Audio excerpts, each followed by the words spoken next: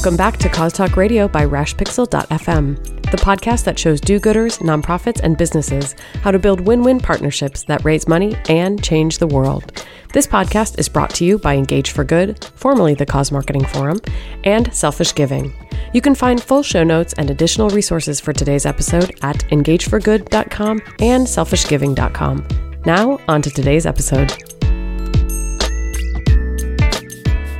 Joe Waters, I want to welcome you to another exciting episode of Cause Talk Radio. On the line with me, of course, is Megan Strand. Hey, Megan. Hey. Hey, how are you? I'm so good. I know. Another great day, another episode of Cause Talk Radio. And Megan, we have a great guest here today. We do. On the line with us right now is Kathleen Janis, and she is a social entrepreneur, author, and lecturer at Stanford University. And she's here to talk to us about a great new book she has called The Social Startup Success. Say that 10 times fast, Megan. How the best nonprofits launch, scale up, and make a difference. Hey, Kathleen, how's it going? It's going great, Joe. Thanks for having me. Hey, Kathleen, have you ever tried that? Have you ever tried that social startup success like 10 times? Say it 10 times fast, Miko. But it's funny that you say that because I just recorded the audiobook, which I encourage anybody to listen to if they want to hear me read the entire book to them in the comfort of their car or on a walk. And every time I would get to somewhere where it said social startup success, I would freak out in my mind that, oh my gosh, here, can I get through this? It's like, you know, I mean, it's that is a lot of S's. But hey, you got to go with the alliteration when you can, right? That's right. It's like poetry anyways, you know. But thank you so much for sending over a copy of this book so that we could take a look at it. And it looks like a fantastic book. Can you tell our listeners, Kathleen, a little bit about what the book is about? And I'd love to hear too what prompted you to write the book, because I've written a book and it's a lot of work. So I always ask people, why did you write this book? And I'd love to know that too about Triple S. Absolutely. Well, I started writing this book because I faced the challenge that I try and address in the book, which is how do nonprofits scale? I started a small nonprofit in San Francisco called Spark, and like many nonprofits that launch, we were lucky that we had a lot of early buzz and we were doubling our revenue every few months, and we knew we were having an impact, and we developed a great plan for scale. And then we went out to try and raise money for it, and we hit a wall. And it was just when we hit our stride as an organization that we hit this wall. And meanwhile, I became really curious, well, who are all these organizations that are scaling and how are they doing it? And I learned that just as we were kind of hitting this wall around $500,000 in revenue, that is an actual wall, that 2/3 of the 300,000 nonprofits in the United States are $500,000 in revenue and below. And many of them are small community-based organizations and should stay that way. But many of them are organizations that have proven models that want to grow and don't have access to the resources that they need. And so I wrote this book as a playbook for organizations who want to grow. And I went out and I interviewed 100 social entrepreneurs. I surveyed hundreds of the top nonprofits in the United States and came up with these 5 findings that I talk about in the book that every nonprofit needs to implement in order to lay the foundation for effective growth. Wow, 100 interviews. That's amazing. How do you even do that?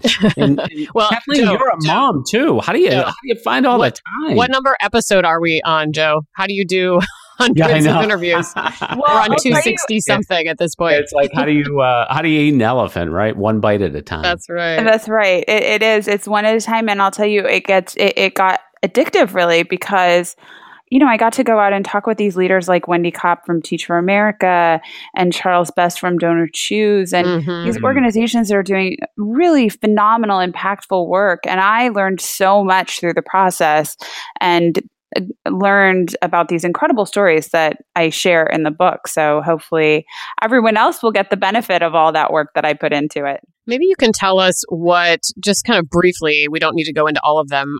People can read the book if they want to get all the detail. But what are the characteristics that you found the successful nonprofits share?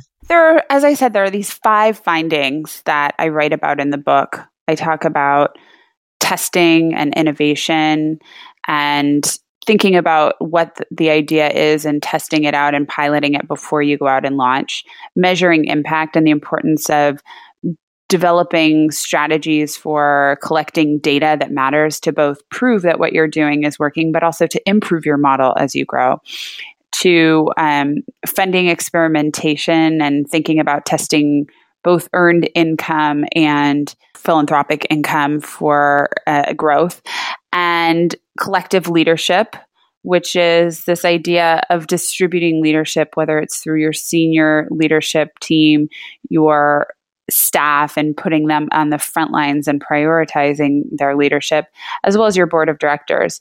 And then finally, storytelling and really practicing storytelling and making it a priority, not only for the leader of the organization, but for everyone within the organization. Because the best organizations realize that anyone on their team can be a brand ambassador, and you have to prepare them to be able to tell that story.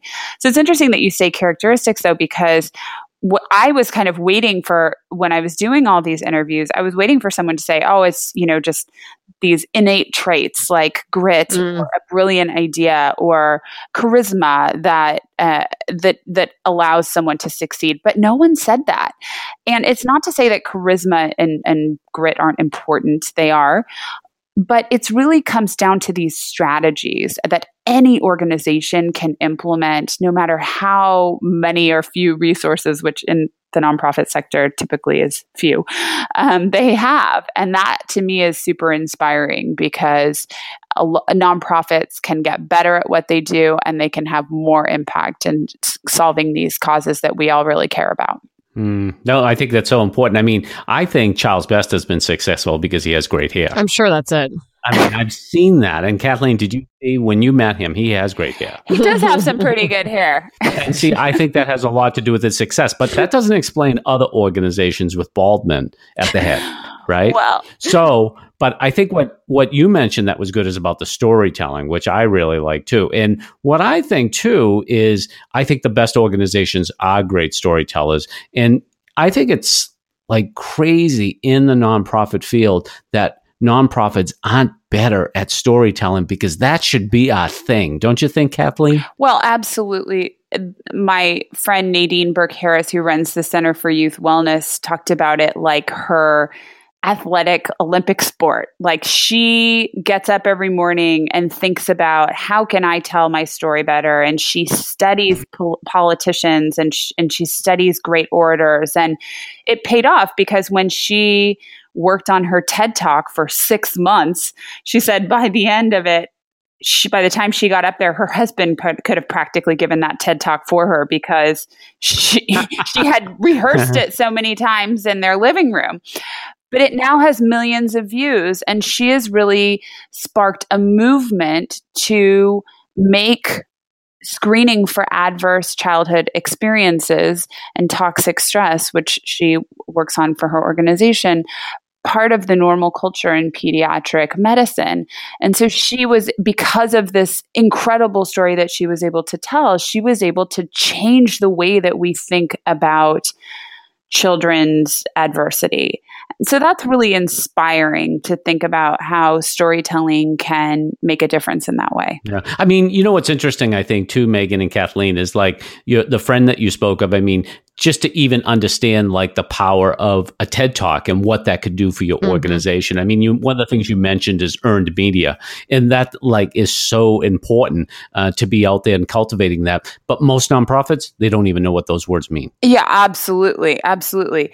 And it's not just about at the leadership level. It's really every single level in the organization. I mean, the best organizations that I interviewed, one of them has, for example, TED Talk Tuesdays, where they analyze TED Talks with their staff and get their staff involved. That's cool. in testing out different ways of spreading the message. Another organization I interviewed does storytelling roulette, where at their staff meetings, they roll this wheel of fortune and it lands on a story, and then that staff person has to get up impromptu and tell the story of that project for their organization. And they do this because they say they're out there selling their projects to people who are paying for them. And if their staff can't tell those stories, then they're not going to be able to grow their work and grow their impact. So it's really critical not only to prioritize it, but then also to practice it and prioritize the practicing. That's a culture of storytelling. I like that. We should do that, Joe. We should have a game show. Those are some great ideas. We should watch a TED Talk every day or something. You know what I mean? We could think how could we do our show and do the storytelling on our show better? That is way too much work for you. Yeah. I'm pretty sure. Kathleen, one of the reasons we wanted to talk to you today was because we heard about your great book. And I had asked you before, did you learn any lessons about corporate partnerships? Because that's sort of what we talk about mostly here on this podcast. So can you share what you might have learned from nonprofits about what they do with corporate partnerships that has been successful? The best nonprofits figure out how to partner with every single sector, whether it's public policy and government, other nonprofits, or the corporate sector. And I think this is something that is really exciting, particularly about new nonprofits. As I see my Stanford students coming through my classroom, they no longer think about social impact as either you're a nonprofit or you're a for-profit. The lines are really blurred, and people are thinking about, okay, how can we maximize our impact irrelevant of what kind of an organization we are?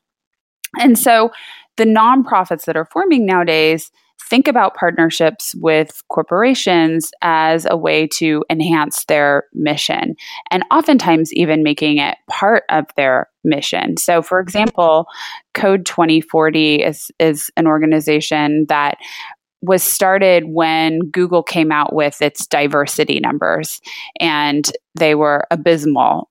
Something like 2% of their leadership was African American, and very few women in leadership. And so this organization seized upon that and said, okay, we can help you, and partnered in the form of working towards something positive as opposed to shaming Google and saying, shame on you, you could be doing better, and thinking about how to become part of the solution and not just part of blaming them for the problem. So that's been really effective for Code 2040, because working with corporations and providing them a service that actually helps them has been a revenue generator for them. They now sell diversity packages to these corporations, helping them develop fellows and develop better diversity practices, and meanwhile are able to fund their organization so that they don't have to rely on philanthropic income. Another organization that did this well is Hot Bread Kitchen in New York, a job training program for low-income women who want to go into the food industry. They sell their products to places like Whole Foods and JetBlue, which are looking for products like this that have a great message, that inspire their customers. And so meanwhile, they're able to put those revenues into the job training program and sustain their organization. So really looking at partnerships that are a win-win for the corporations as well as for the nonprofits is key to success.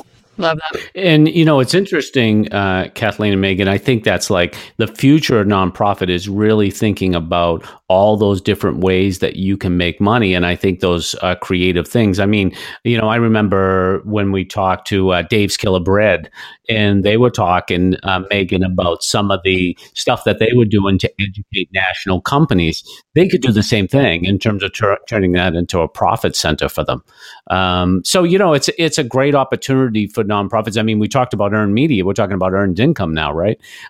So I think it's, that's something that they really need to focus on. Kathleen, what do you think nonprofits really struggle with that? I think for a lot of traditional nonprofits, it's really challenging for them to navigate the corporate world because it's so foreign to them in many ways.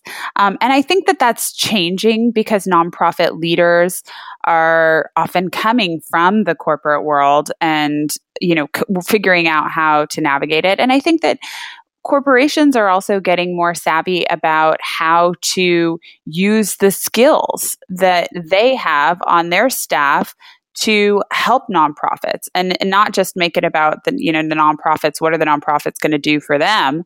but what are the corporations going to do for the nonprofits? So, for example, Twilio is a tech company here in San Francisco that does software development. So they have a team of developers that they have on staff. And so they have developed their entire social impact program around thinking about, well, what can we develop for nonprofits that's going to be useful for them? And that's how they focus their efforts. LinkedIn similarly uses their staff to help build off their platform. So people who might not know how to use LinkedIn to get a job, they use their staff to do mentoring days where their staff works with, say, veterans who've come back and need to develop LinkedIn profiles and figure out how to market themselves better. So this is an expertise or a skill that their staff has that then can be really useful for the social good. So I think that's a way that companies can do a better job of thinking about how to help nonprofits and how to leverage the skills that they have internally, not to mention the financial resources that they have both within the company as well as harnessing the financial resources of their staff. Right. And that goes back to the win-win, though, creating something that has shared value for everyone involved. So absolutely. And I think that was one of our questions for you, too, is what can companies learn from your work and this book? I mean, are there things other than what you've just shared that you feel are important to that companies could learn from the work you've done? Well, I think one of the things that's so exciting about Social Startup Success is that it's a playbook for nonprofits that want to make a difference and want to increase their impact. But it's also a playbook for anybody who wants to better support the nonprofit sector. And companies are full of people who can sit on nonprofit boards, of people who can volunteer, who can be advocates for a cause, who can hold fundraisers. I mean, there's so many things that young professionals can do to support nonprofit work. But I think there's oftentimes a disconnect between what people understand about nonprofit work and it is and kind of what the reality is. I think there's a lot of misconceptions about nonprofits not being efficient or nonprofits, not being really strategic. And, I think a lot of those are myths, honestly, that I honestly, when you talk about efficiency in the nonprofit sector, I mean, I don't know any organizations more efficient than nonprofits because they have to work with such few resources. That's for sure. Yeah. That's true. So having a little bit of appreciation for how that plays out, I think, is really critical for companies. And so I think anybody can benefit from social startup success. Yeah, no, and I think too, when I talk to nonprofits about companies too, is I don't think that nonprofits really give companies enough focus, because they're really focused on individuals. And my whole point is like, look, a company is just an organization that's full of individuals, and they can be a really powerful conduit because they have, companies have the motivation more than ever to work with social causes. They have the millennials, they have the marketing. I mean, one of the things that we have to admit in a lot of instances is companies are just a lot better at doing marketing and retaining customers than nonprofits are. I think there's a lot of lessons there. So a lot of nonprofits, I think, are looking to companies for money, but the real opportunity is with the workforce, with the motivation they have in the market. Absolutely. And the flip side of that is companies have no choice but to engage their employees in social causes. Millennials, the research shows, are 55% more likely to stay in their jobs if they're involved in social causes. And with turnover costing oftentimes in the hundreds of thousands of dollars just for one employee, it can be really costly not to engage your employees in social causes and develop really strategic initiatives that help people feel like they're giving back. There's this really great quote in one of the surveys that was looking at how millennials in the workplace engage with social causes. And it was something like, well, my company cares about me because they engage in social causes. And so, what, if that's what it takes to make someone feel like the company cares, well, then that's, ultimately a pretty low cost solution to garnering a lot of loyalty from your employees. And that's so important. Well, this is all so interesting, Kathleen. I wonder if you could close us out today. Let's put corporate partnerships to the side, but can you give us your favorite examples from the book of nonprofits just doing really innovative work? So many come to mind. This is like asking me to choose my favorite Who your child. That's right. We know you have a favorite. Oh my goodness. I put out a top 10 list yesterday of my favorite nonprofits, and I got back a whole bunch of emails saying, why wasn't I on that list? Don't you love that? Yeah. That's true. No more lists. Yeah. But I will just give you one example, which is an example I love of a nonprofit operating in Liberia, Last Mile Health, and they focus on reducing mortality in rural areas in Liberia.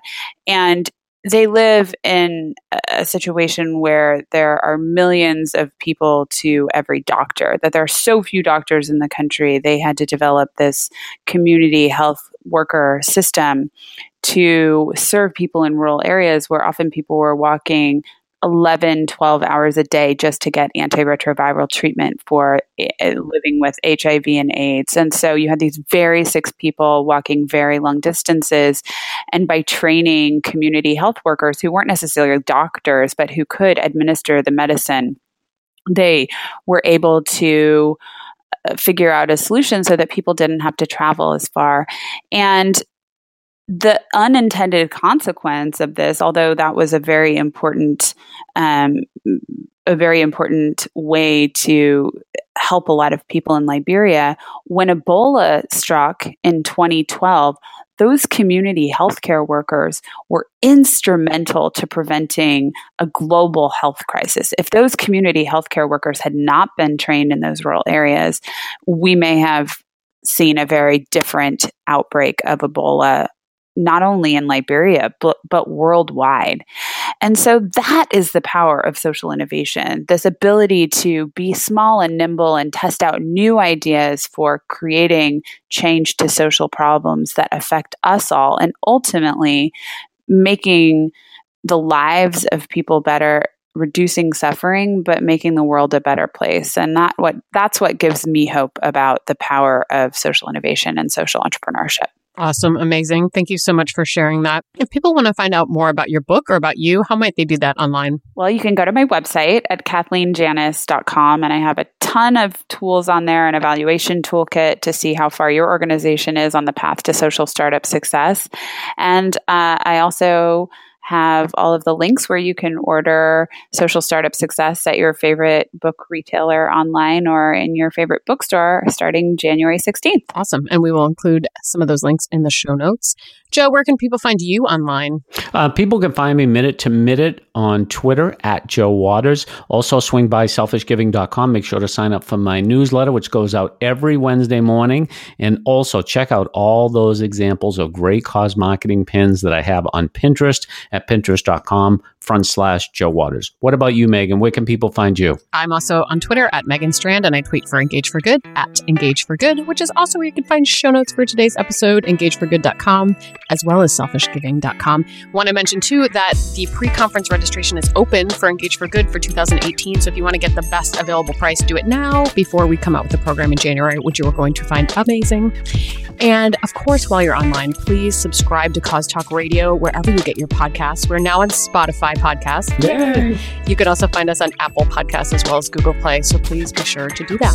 And on behalf of Kathleen and Joe and myself, I'd like to thank you so much for joining us for this episode of Cause Talk Radio. And we'll talk to you next time.